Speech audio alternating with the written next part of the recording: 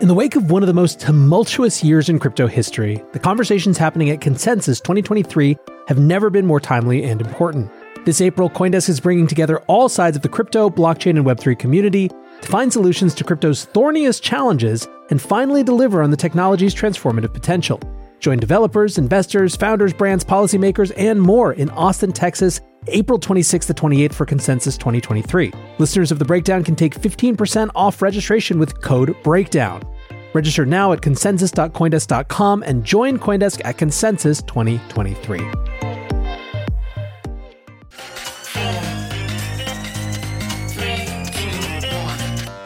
Welcome back to The Breakdown with me, NLW. It's a daily podcast on macro, Bitcoin, and the big picture power shifts remaking our world. The Breakdown is produced and distributed by CoinDesk.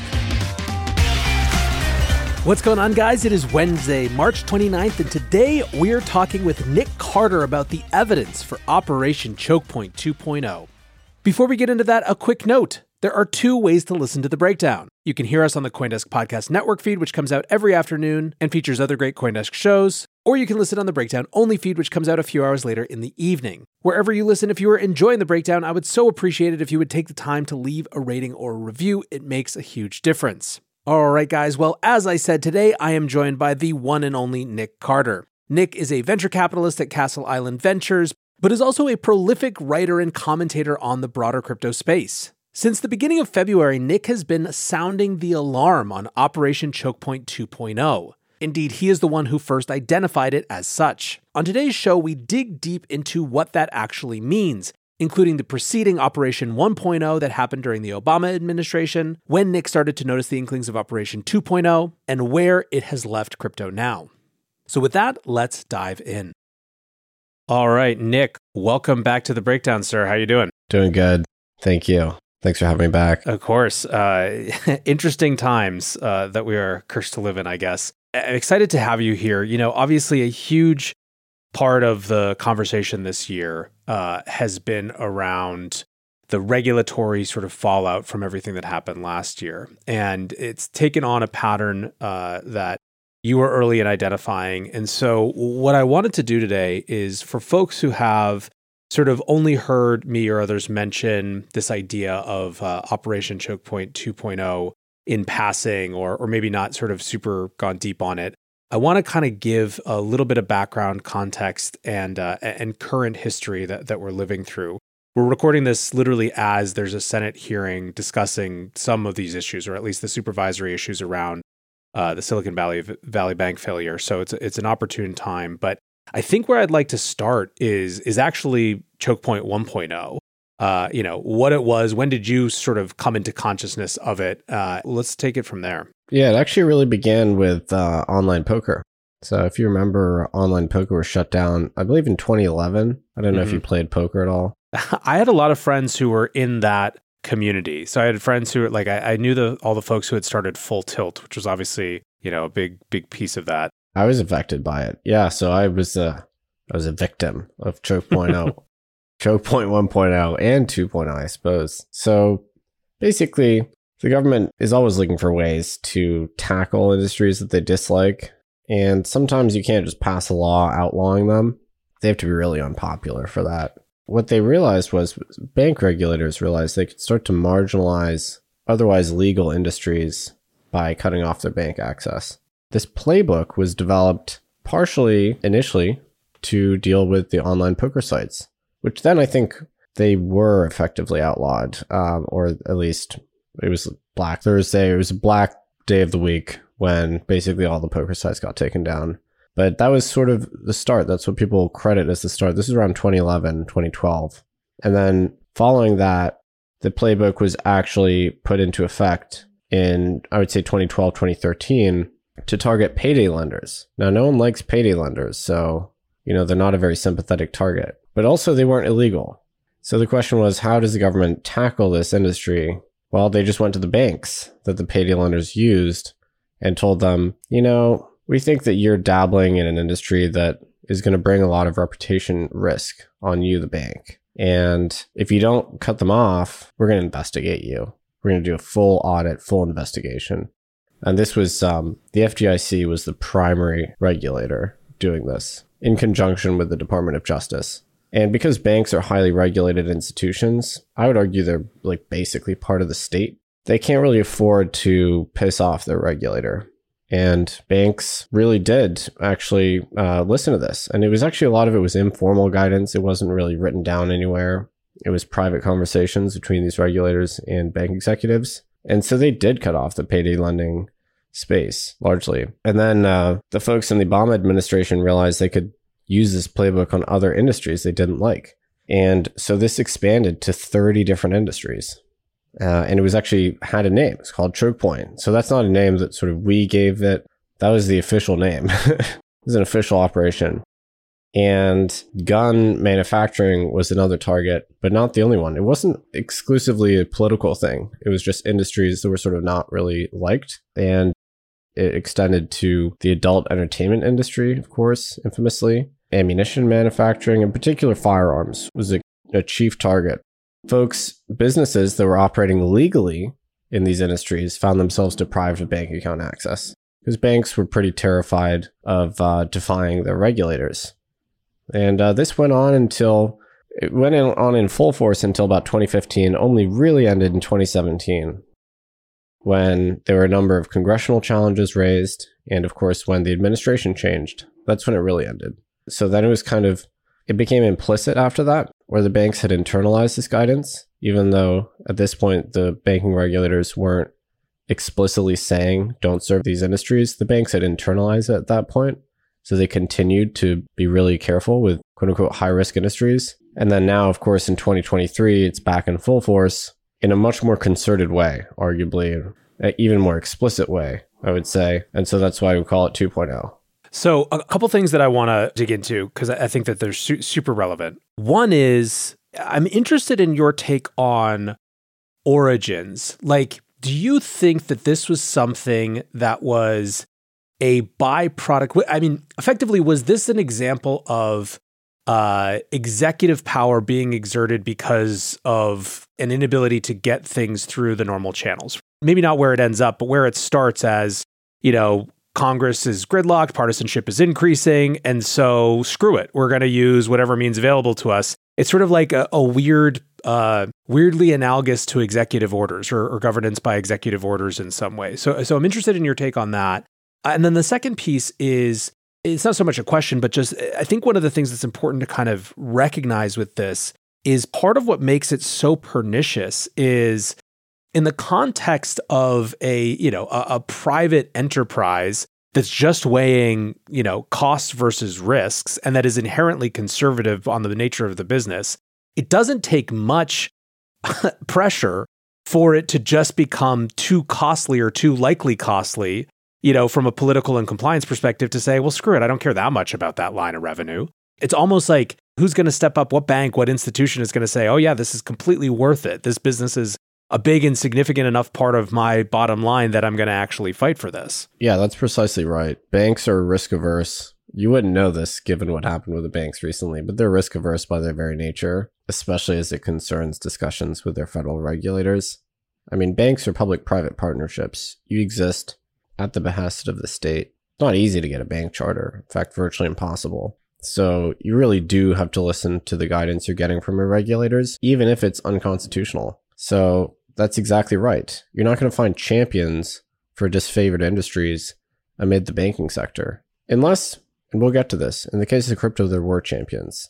But those champions met a grisly fate, I'll tell you that. So, yeah. Speaking of champions, actually, I guess before that, I want to talk about sort of the Brooks era, and the attempt to, kind of codify this or, the opposite of this into rules. But how much were legal challenges to Operation Choke Point part of the end of the first version of this? There were legal challenges that were brought.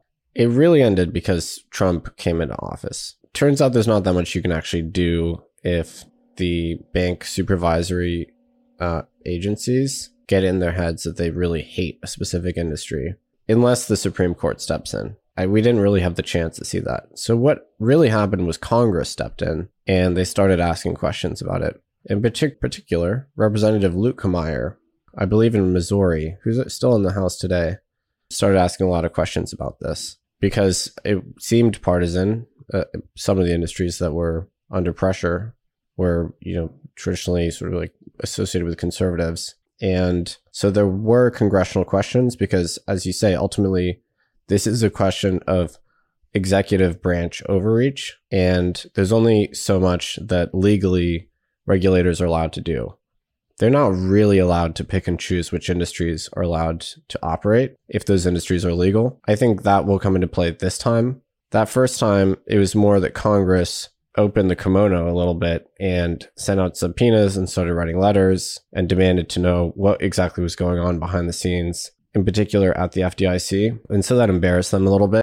But ultimately, what actually happened was the administration turned over, and that is what brought an end to it. So that, I think, gets us to, fast forward a few years. One of the bank regulators, obviously, is the Office of the Comptroller of the Currency. Brian Brooks gets in there. And, obviously, there were a bunch of, kind of rules, that he put forth regarding crypto and banks being able to be involved with crypto. But sort of one of the big overarching things that he tried to do was to sort of enshrine this notion. I can't remember what the name of the rule was specifically. Fair access. Yeah, that banks could not deny companies service on the base of the industry that they were in if it was a legal industry. That was, I believe, the first thing that the new OCC did when they came in under the Biden administration was overturning or kind of controverting that rule. Is that correct? Correct. Or is that your understanding? That was one of the best things Brooks ever did, was the fair access rule, saying exactly as you say, that banks couldn't give disparate treatment to specific industries,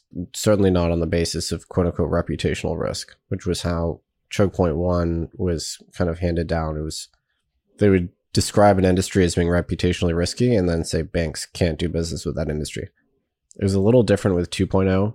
2.0, they say this industry is incompatible with safety and soundness of a bank. So safety and soundness is just a long-winded way of saying crypto, basically. So they kind of veil it in their language that they use. But yeah, Brooks passed that rule. The other important thing he did was try and open up the federal charter regime. So you get the fintech charter or the crypto charter. So he tried to address it in two ways. One, to the existing banks, they couldn't disfavor particular industries. So he's basically giving them license to freely engage with clients of their choosing. That was a great rule. Two was to open up the charter regime to allow the market forces to clear. And if there were pro-crypto individuals that wanted to start banks and get charters, you want to create a path for them to do that. Both of those things were rolled back under the subsequent administration. In fact, day one, Michael Hsu, who was the new comptroller, rolled back the fair access rule. And that was a little preview of what we were going to get in the Biden admin. And then, of course, they also closed off the federal charter regime at the OCC. Virtually impossible to get a charter now, a de novo charter. So that means that new champions cannot emerge. The market cannot clear through the new charter transmission kind of pathway. To your point, we saw the OCC overturn this rule immediately. So, it gives a preview for what was coming. But when did that sort of start to coalesce into something that could reasonably be called, an Operation Choke Point 2.0 for you? Was it the sort of OCC Fed FDIC warning at the beginning of this year? Was it earlier than that? When did you kind of start to pick up on those signals? In 2021, it started to be clear that bank regulators had an issue with the crypto space.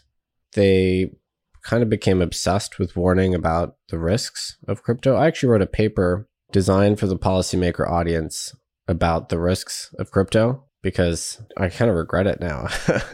But I wanted the discussion to be an informed one. Yeah. So I think I might have actually contributed to this in some weird, perverse way because I wanted to explain what I thought the actual risks were as opposed to the purported risks. But so the Fed in particular started writing, and the regional Feds, they started writing a lot of white papers about how crypto is risky in some way. And risky, if a bank interprets it, is just a code for don't touch it. And then in January of this year, it ratcheted up like crazy. And I think the reason for that is, referring back to something you said, the executive branch realized they were going to be stymied through Congress. They knew that they weren't going to pass legislation one way or the other regarding crypto. And post FTX, there is a extremely strong desire to do something. And they knew that they were not going to do something through the congressional avenue, because at that point, the House had gone Republican, and now we have gridlock in Washington. So the remaining channel through which to do something is financial repression. So weaponizing the banks for policy objectives, which has always been using financial rails to achieve policy objectives. That's not just a Biden administration thing. The US government loves to do that. That's what sanctions are, right? Using the preeminence of the dollar worldwide to achieve strategic, almost military objectives. This is just sanctions done on a domestic level. The SEC, they use their mandate, they've grown it to pursue specific policy objectives. What's the number one objective of the SEC? It's actually climate. You might think that's not really that compatible with a securities regulator, but that is one of their major kind of stated objectives, is achieving climate goals through the regulation. So it's not exactly a surprise that other financial regulators were deputized to try and stamp out this particular disfavored industry. So it was January. I've now learned that a lot of this stuff started happening in November of 2022, I guess. That's when a lot of it began in earnest, but it became very apparent in January when you all of a sudden had cross-agency statements being released, calling out risks in the crypto space. You had the administration, the Biden admin, releasing statements, the National Economic Council. And you had these really intense actions. You had the Federal Reserve's denial of the Custodia application, which is, as I said, that's closing off the channel for entrepreneurs to create pro-crypto banking institutions. You had the OCC sitting on these charter applications from Anchorage or Protego and Paxos. And then, of course, you have the concerted campaign by the SEC to attack onshore crypto industry here. But it was January that I noticed things were going deeply awry. So I started calling bankers and asking them for their experience. And they told me some terrifying stuff, like they were being asked to clear all new crypto business with the FDIC directly, which is crazy. That's an insane thing. Clear all new clients proactively upfront with a regulator. Of course, it's going to have a chilling effect. They were being asked to provide information as part of their routine data sharing agreements with the regulator regarding their crypto exposure. And then, of course, after I wrote that first piece, things went into total overdrive. We were talking about that. But it was January that I realized something was deeply amiss. And that's why I called it Choke Point 2.0. Somewhat speculatively, now there's no questions whatsoever that remain. Some people called it a conspiracy theory then. It's like the lab leak, the lab leak was called a conspiracy theory. Now people kind of generally accept it. For Choke Point 2.0, we're at the stage of general acceptance now. I don't think you can really have any doubt.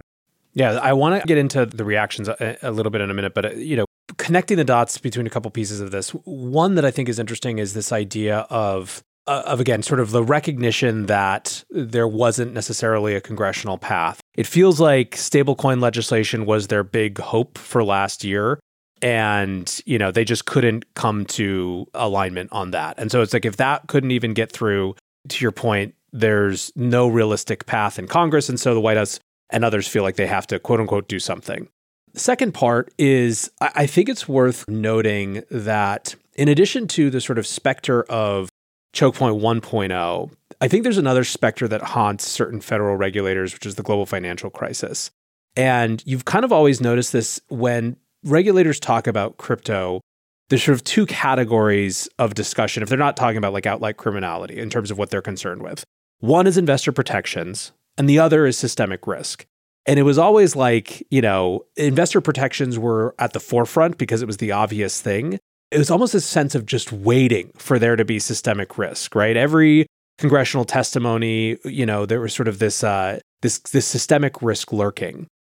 And it feels like part of what happened over the course of the last few months is that they had, for the first time, plausible lines to draw with crypto becoming a systemic risk or being close enough. And that sort of just sent things into overdrive. And I guess a question that I kind of want to follow up with is, you got into this a little bit, but to what extent do you think that this set of actions was a direct response to FTX versus this sort of dormant impulse that was given room to breathe? And I guess maybe as an adjacent question to that, do you see that the actors involved as having multiple categories? And what I mean by that is, architects, let's call them, versus people who are sort of just perhaps even neutral, generally to crypto, but who in the context of the sort of pressure coming down are going to flow to where the sort of loudest voices are driving it. So I think FTX was an immediate catalyst. Certainly, a lot of the aggression began right on the heels of FTX. And in particular, the fact that some of these banks actually served FTX. FTX and Alameda were clients of certainly Silvergate, possibly Signature. I'm not 100% sure on that front. That was the smoking gun, so to speak, that the regulators needed, because then they could connect FTX, which was an offshore exchange, to the onshore regulated bank space. And they could basically declare that to be a transmission channel of risks. Also, the fact that Silvergate drew down so much in the credit crisis of 2022 that their deposits drew down, that was another channel that they were able to point to and say, we're inheriting systemic risks from the crypto space. The other thing that I'd considered in my risks paper, so I considered the risk of banks being overly concentrated with regards to their crypto exposure blowing up and affecting the broader banking space. If you go back and read the paper that's in there. The other thing I'd considered was stablecoins. And this is something that IMF, Fed types have always been intensely concerned about, which always cracked me up a little bit, is what if a stablecoin unwinds and they have to sell all their treasuries at once? That was another risk that they were always really worried about. And I thought that was kind of stupid, to be honest with you, because you're never going to have all of the stablecoins being redeemed all at once.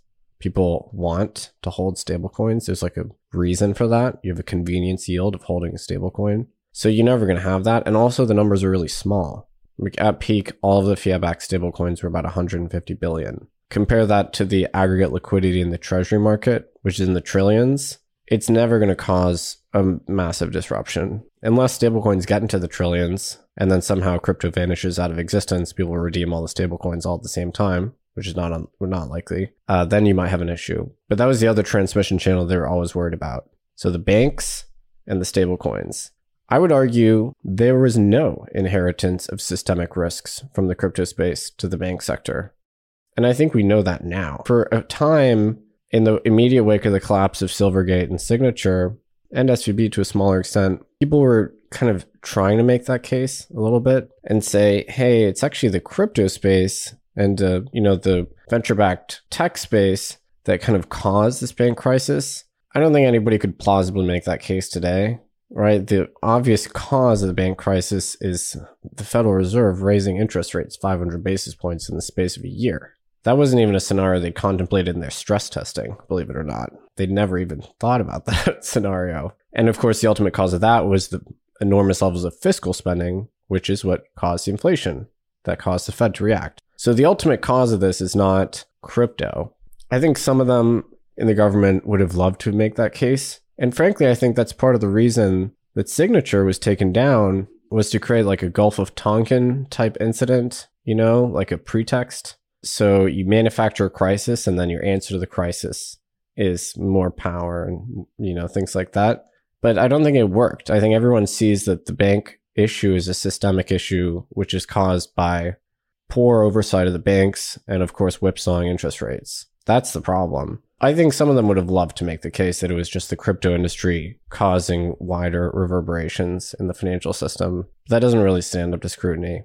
And then regarding your second part of your question, there's, the main architects of Choke Point are universally people that just hate crypto and don't see a need for it. And they see it only as having negative externalities on society. And they just see it as just a fundamentally bad thing.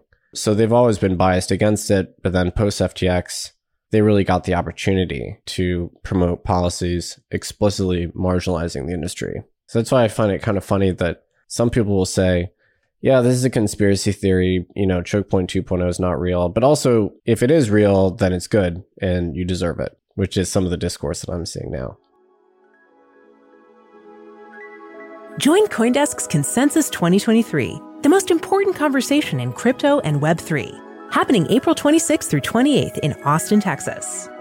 Consensus is the industry's only event bringing together all sides of crypto, Web3, and the metaverse.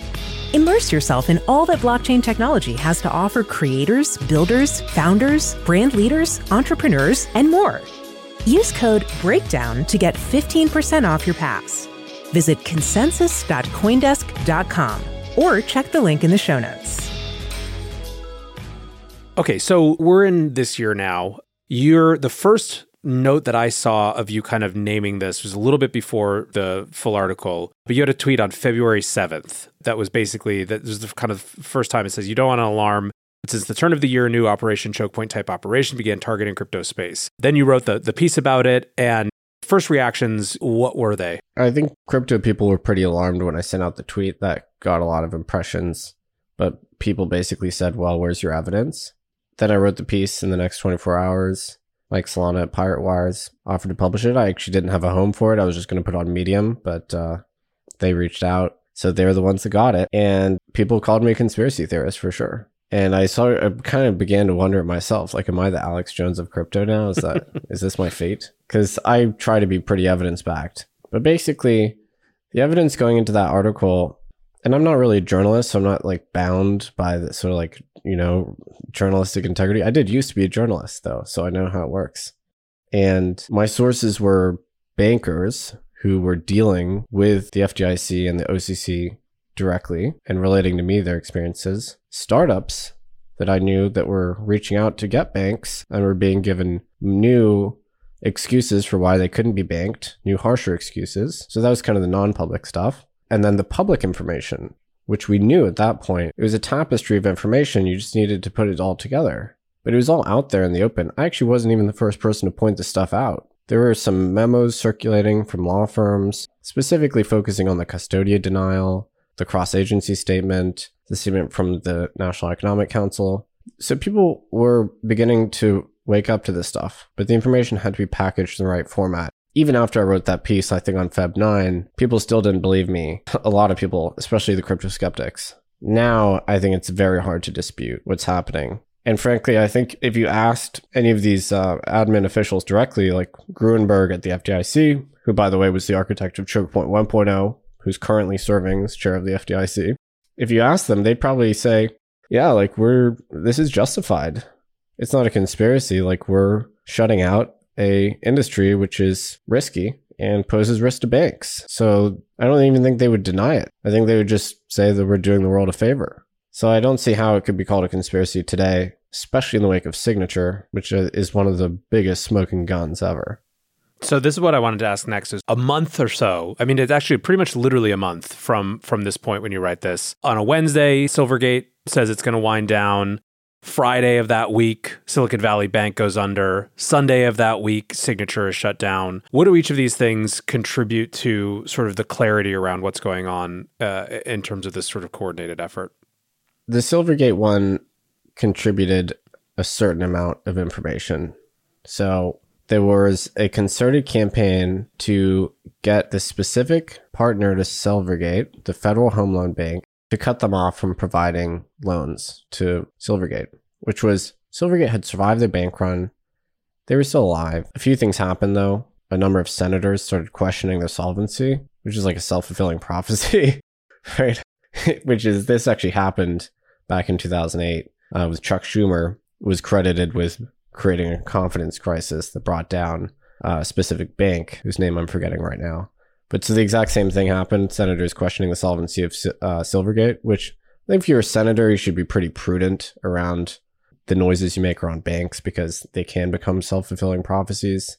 Silvergate came under investigation. Whether that was warranted or not, they came under investigation for having served FTX. So it's probably my opinion that, like everyone else, they were defrauded by FTX and Sam Bankman-Fried and Alameda. So I consider them victims.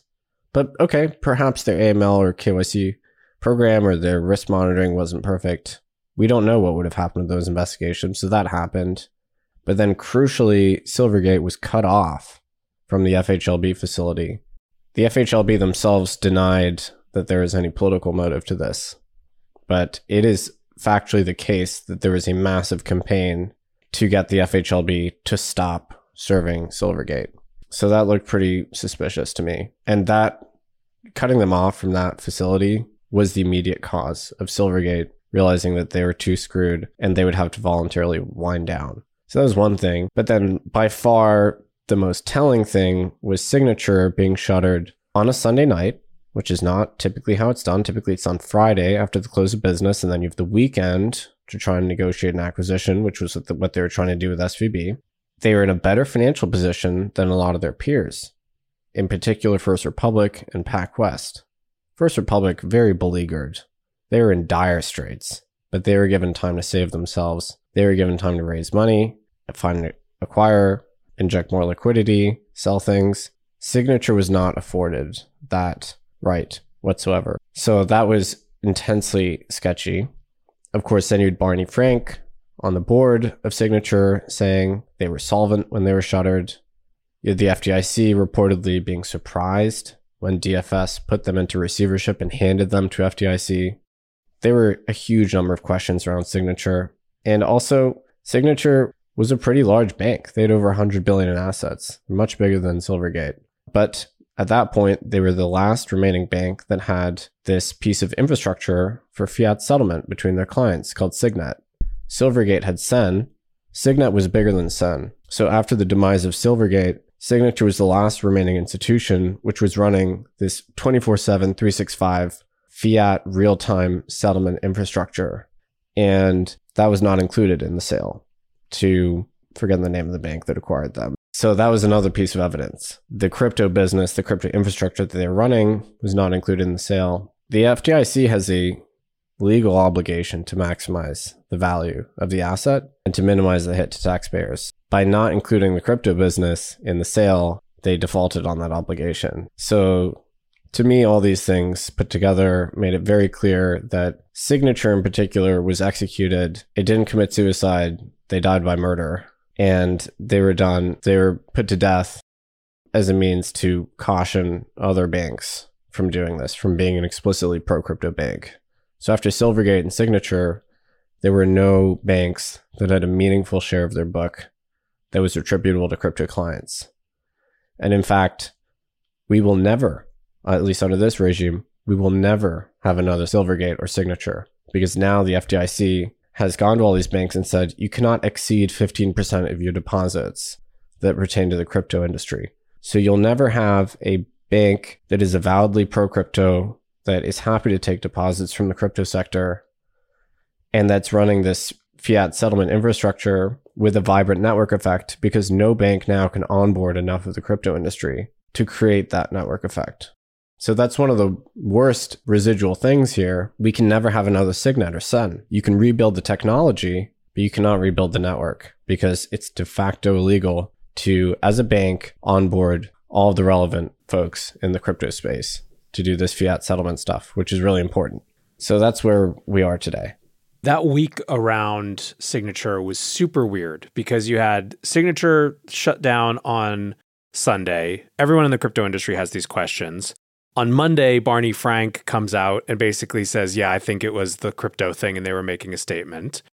Some people question him, and you know, the counter critique is, well, if the New York Department of Financial Services says it's about management and he was part of management, he has an incentive, not to say this, but then there's enough pressure going on that the FDIC, comes out and says, or Reuters, I guess, reported that the FDIC was saying no one could acquire the crypto book. And then the FDIC says, no, that's not true. But then it's sold without the crypto book. And this is all in the span of like 7 days. Yeah, I mean, I remember, I think Sunday night, I literally tweeted that Signature was taken out so that they could blame the crisis on the crypto industry. And then Monday morning, Barney Frank comes out and says they were targeted for their crypto exposure. Look, all these conspiracies have a weird habit of becoming true. I don't know what's going on. It's interesting to see the FDIC deny that there might have been any anti-crypto animus, but then, of course, not sell on the crypto business. And in fact, that week, Signature crypto depositors were given 24 hours to withdraw all their deposits from Signature. Post receivership, there was $4 billion left of crypto deposits at Signature, and they were all told to leave. So there wasn't even a crypto business to sell aside from Signet, because they'd all been told to go. So the crypto portion of the bank was just dismantled. One of the things that you said that's pretty interesting, I think, is the gap between the potential desire to blame the larger banking crisis on crypto and what sort of markets and observers have come to accept as the case. which is the sort of fundamental problem of unrealized losses and duration mismatch and interest rate risk that wasn't properly dealt with. Do you think that in some ways, Silicon Valley Bank happening in the midst of all this actually made it so that that sort of desired narrative of blaming it on crypto just wouldn't stick? Practically speaking, Silvergate died for this reason as well. Certainly it had the beleaguered industry that was withdrawing deposits, but it was still the duration mismatch and having to sell securities to pay back the FHLB loan.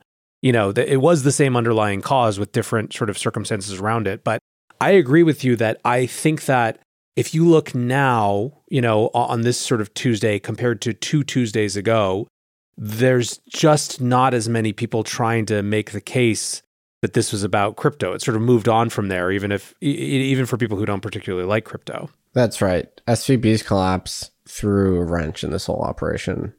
I genuinely think that it was an objective of these financial regulators to fragilize the crypto banks and potentially induce them to fail. And if just Silvergate and Signature had failed, then they would have been pretty satisfied with that. SVB collapsing in the midst of all this, an unprecedented bank run, fastest bank run ever, totally threw a wrench in that because they realized they had a huge crisis on their hands. I mean, this is the second largest bank collapse in US history. And they realized we're in a new regime here where bank runs can happen really fast. And also there's the structural factor of the losses in the bond portfolio, which is widespread across all banks. So I think that made the folks in Congress, in particular, that are agitating against these banks, realize, okay, we got to pump the brakes here. It's not wise to encourage bank runs because this can get out of hand. And it did get out of hand. Now nobody trusts regional banks or community banks anymore. All this liquidity is being siphoned out of smaller banks and put into larger banks, or it's going directly into money market mutual funds, basically treasuries. The knock-on effects from that are going to be very considerable. All of lending is going to dry up at these smaller banks. That's where most real estate lending comes from. That's where small and medium-sized businesses to go to get loans. That's going to have a huge drag on GDP. And now, of course, the Treasury and the Fed are agonizing over whether they should insure deposits at all banks and wondering about the cost of that, which would be incredibly large. So now they have a huge kind of structural crisis on their hands. And so I think what began as like a surgical maneuver to try and take down pro-crypto banks, maybe is a move against the whole industry, or maybe just because they didn't like that there were these two banks that were explicitly pro-crypto. That went way out of hand, and it's now taken down Credit Suisse, maybe Deutsche Bank, and God knows who next, potentially in the US. I don't think the crisis is over. So, but I do think you're right. SVB going down took everyone by surprise and made some of these folks in the administration realize that the bank sector is pretty fragile overall. And it's not really a crypto thing. It's just these structural factors. What is your sense of where the political discourse is? I mean, it seems to me that a lot of it has shifted to be about exactly what you just said, right? Yellen testifying in front of Congress and not having any answers about regional banks and things like that. I mean, I guess one, is that your sense? And then two, to the extent that we are seeing any sort of political response from folks in Congress asking questions about Operation Choke Point 2.0, is that happening? Who's kind of out there having those conversations? And, are they getting any traction? It's challenging. People are now basically overlooking the crypto element. And that's why I wrote the second article, because I didn't want, at that point, the discourse had already moved on into the morality of bailouts, moral hazard, how much of the banking sector should we insure? Is this contagious? Should we rethink how banks work? Do banks need to hold fundamentally higher amounts of liquidity because bank runs can be faster? We'd already moved way beyond the crypto conversation. And I just wanted to put up my hand and be like, hey, by the way, guys, this crisis was used to execute the two largest crypto banks. And this choke point thing that we were talking about has intensified dramatically. So don't forget about us. And to their credit, some folks in Congress did react to this. The usual champions, of course, Emmer, Senator Hagerty in the Senate hearing right now. Unfortunately, they're all more focused on the supervisory failures, and in particular SVB. People aren't really focused on Signature, which is surprising to me. But, I was just watching the Senate hearing before we got on this, and they were very focused on the Fed's failure to identify the issues here. They certainly failed abjectly. It's tremendously embarrassing for them. They didn't include the actual scenario that happened in their possible scenarios when they evaluated the stress tests. They failed to see the emerging issue of the held-to-maturity losses in the portfolios of these banks. And they failed to realize that these bank runs could happen faster than they thought, because they thought that people still queue up outside of banks and ask for their dollars in cash. They didn't realize that laptops or mobile phones exist. Unironically, they just didn't realize this is a thing. So most of the political discussion now is around what steps are we going to have to take to ensure confidence in the banking system on a go-forward basis. Do we have to raise the FDIC thresholds? Do we have to insure all unsecured deposits? And asking tough questions around what the Fed did and why they were distracted over. Frankly, they were very distracted, in particular, focusing on the crypto industry, what the Fed did and why they failed to spot these issues. It's a huge failure of bank regulation oversight, especially in the wake of the financial crisis, which is not long ago. You'd have thought that we would have been able to address these things and put it more than 13 years between financial crises. That's the discourse today. And the crypto conversation's been drowned out. Hopefully there's a reaction in Congress. That's one of the main ways we could address this, but they're not at all focused on the crypto stuff right now. On that front, though, we're starting to see some amount of non-crypto actors continuing to hone in on this. So last night you shared a memo, a write-up, a report by Cooper and Kirk that was called Operation Choke Point 2.0, The Federal Bank Regulators Come for Crypto. And you gave a little bit of context. You said that these guys had been involved in some of the legislation against Choke Point 1.0. Yeah. I believe they were the main law firm that sued around 1.0. I don't think their lawsuits really resolved anything because the administration turnover happened. So we didn't really have the chance to see whether their challenges would have worked or not. But the fact that they're now bringing their resources to bear on 2.0 and the fact that they wrote this detailed memo is really incredible. And it gives a ton of ammunition to the folks in the industry that need help on this. I think that you're right that right now there's sort of such a focus elsewhere because of the more sort of fundamental underlying structural questions. But I think that it's going to be paramount to keep a lens on this, particularly in the context of the SEC and the CFTC not seemingly slowing down at all with their sort of, attempts to go after the industry.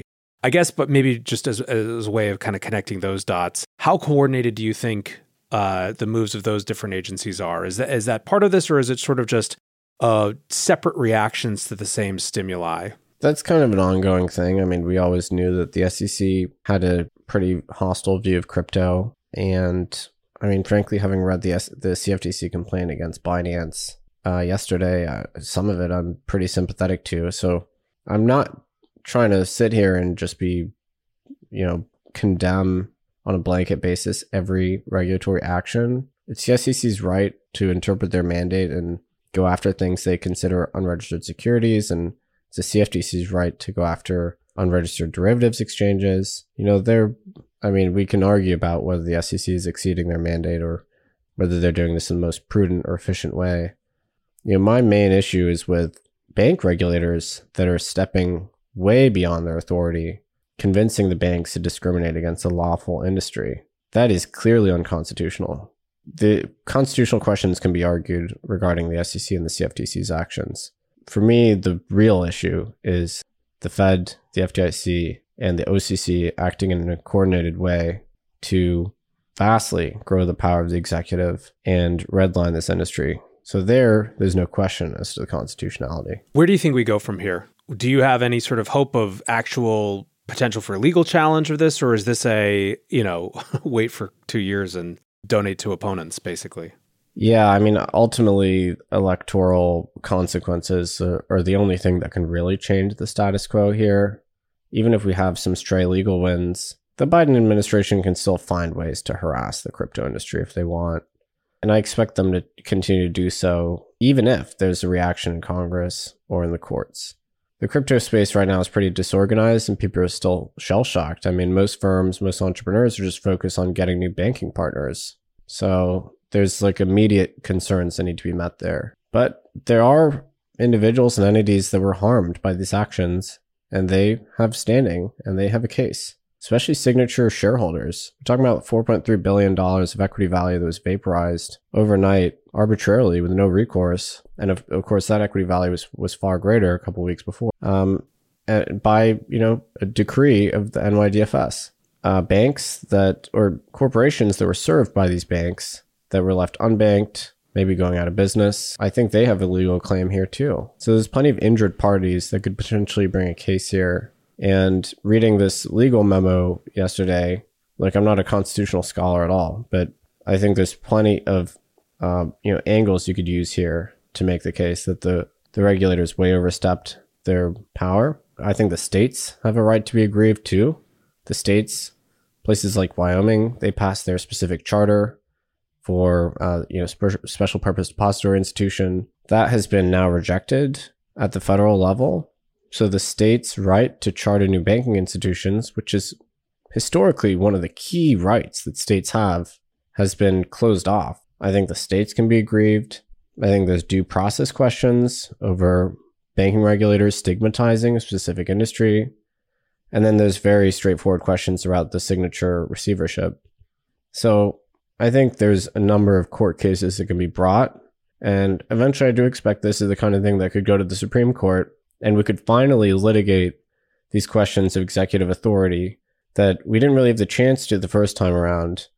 And I expect the Supreme Court will unsurprisingly find in favor of the rule of law and find on the side of the crypto industry. But of course, that takes a very long time. Well, we appreciate you sounding the alarm here in the crypto space and bringing these narrative threads together and certainly coming in and explaining it. And, hopefully the next time we check in, there will be interesting progress to the upside rather than the downside. Yeah, it'd be nice to catch a W every now and again. So yeah, well, here we are, 2023. All right, Nick, always great to have you on the show, man. Thanks so much. Appreciate it. All right, guys, back to NLW here. So as Nick and I were recording, a Senate Banking Committee hearing on the recent bank failures was going on. And for those hoping for something relating to Operation Choke Point 2.0, there was almost nothing. Indeed, there was virtually no discussion of Silvergate or Signature at all. The focus was almost entirely on Silicon Valley Bank and what we've all learned about the structure of the banking system and how it might need to change. Michael Barr, Vice Chairman for Supervision at the Fed, said, "We must evolve our understanding of banking in light of changing technologies and emerging risks. To that end, we are analyzing what recent events have taught us about banking, customer behavior, social media, concentrated in novel business models, rapid growth, deposit runs, interest rate risk, and other factors, and for how we think about financial stability." Martin Gruenberg, chairman of the FDIC, said, "One clear takeaway from recent events is that heavy reliance on uninsured deposits creates liquidity risks that are extremely difficult to manage, particularly in today's environment where money can flow out of institutions with incredible speed in response to news amplified through social media channels." Indeed, there was a huge amount of emphasis on just how fast money moved in the case of Silicon Valley Bank. 42 billion of deposits flowed out of SVB on Thursday, and had it not been closed, the bank estimated that another 100 billion would flow out on Friday. Now, to the extent that there was discussion of Signature, it was to argue that they simply didn't have the collateral to back up what was anticipated to be a similarly devastating bank run on Monday. And so it was closed and placed into receivership on Sunday to avoid that outcome. This, of course, doesn't answer questions about why it wasn't able to open up on Monday and take advantage of the new lending facility the Fed was spinning up in the Bank Term Funding Program, or why it was sold without its crypto portfolio, even though the FDIC denied rumors that it was forcing potential buyers not to take on those crypto deposits. And so here we are. Crypto companies with deposits on Signature were notified yesterday that they had until April 5th to remove the rest of their money, and thus their story ends. It's hard not to sit here and ask, have we been fully choked? And right now, friends, it is not looking good. Hopefully the next few months see some changes, more inquiries on the part of Congress, and more banks stepping up to service this industry. But I'd be lying if I said it wasn't a rough time. Thanks again to Nick for coming on the show today and for his work sounding the alarm. Until tomorrow, be safe and take care of each other. Peace.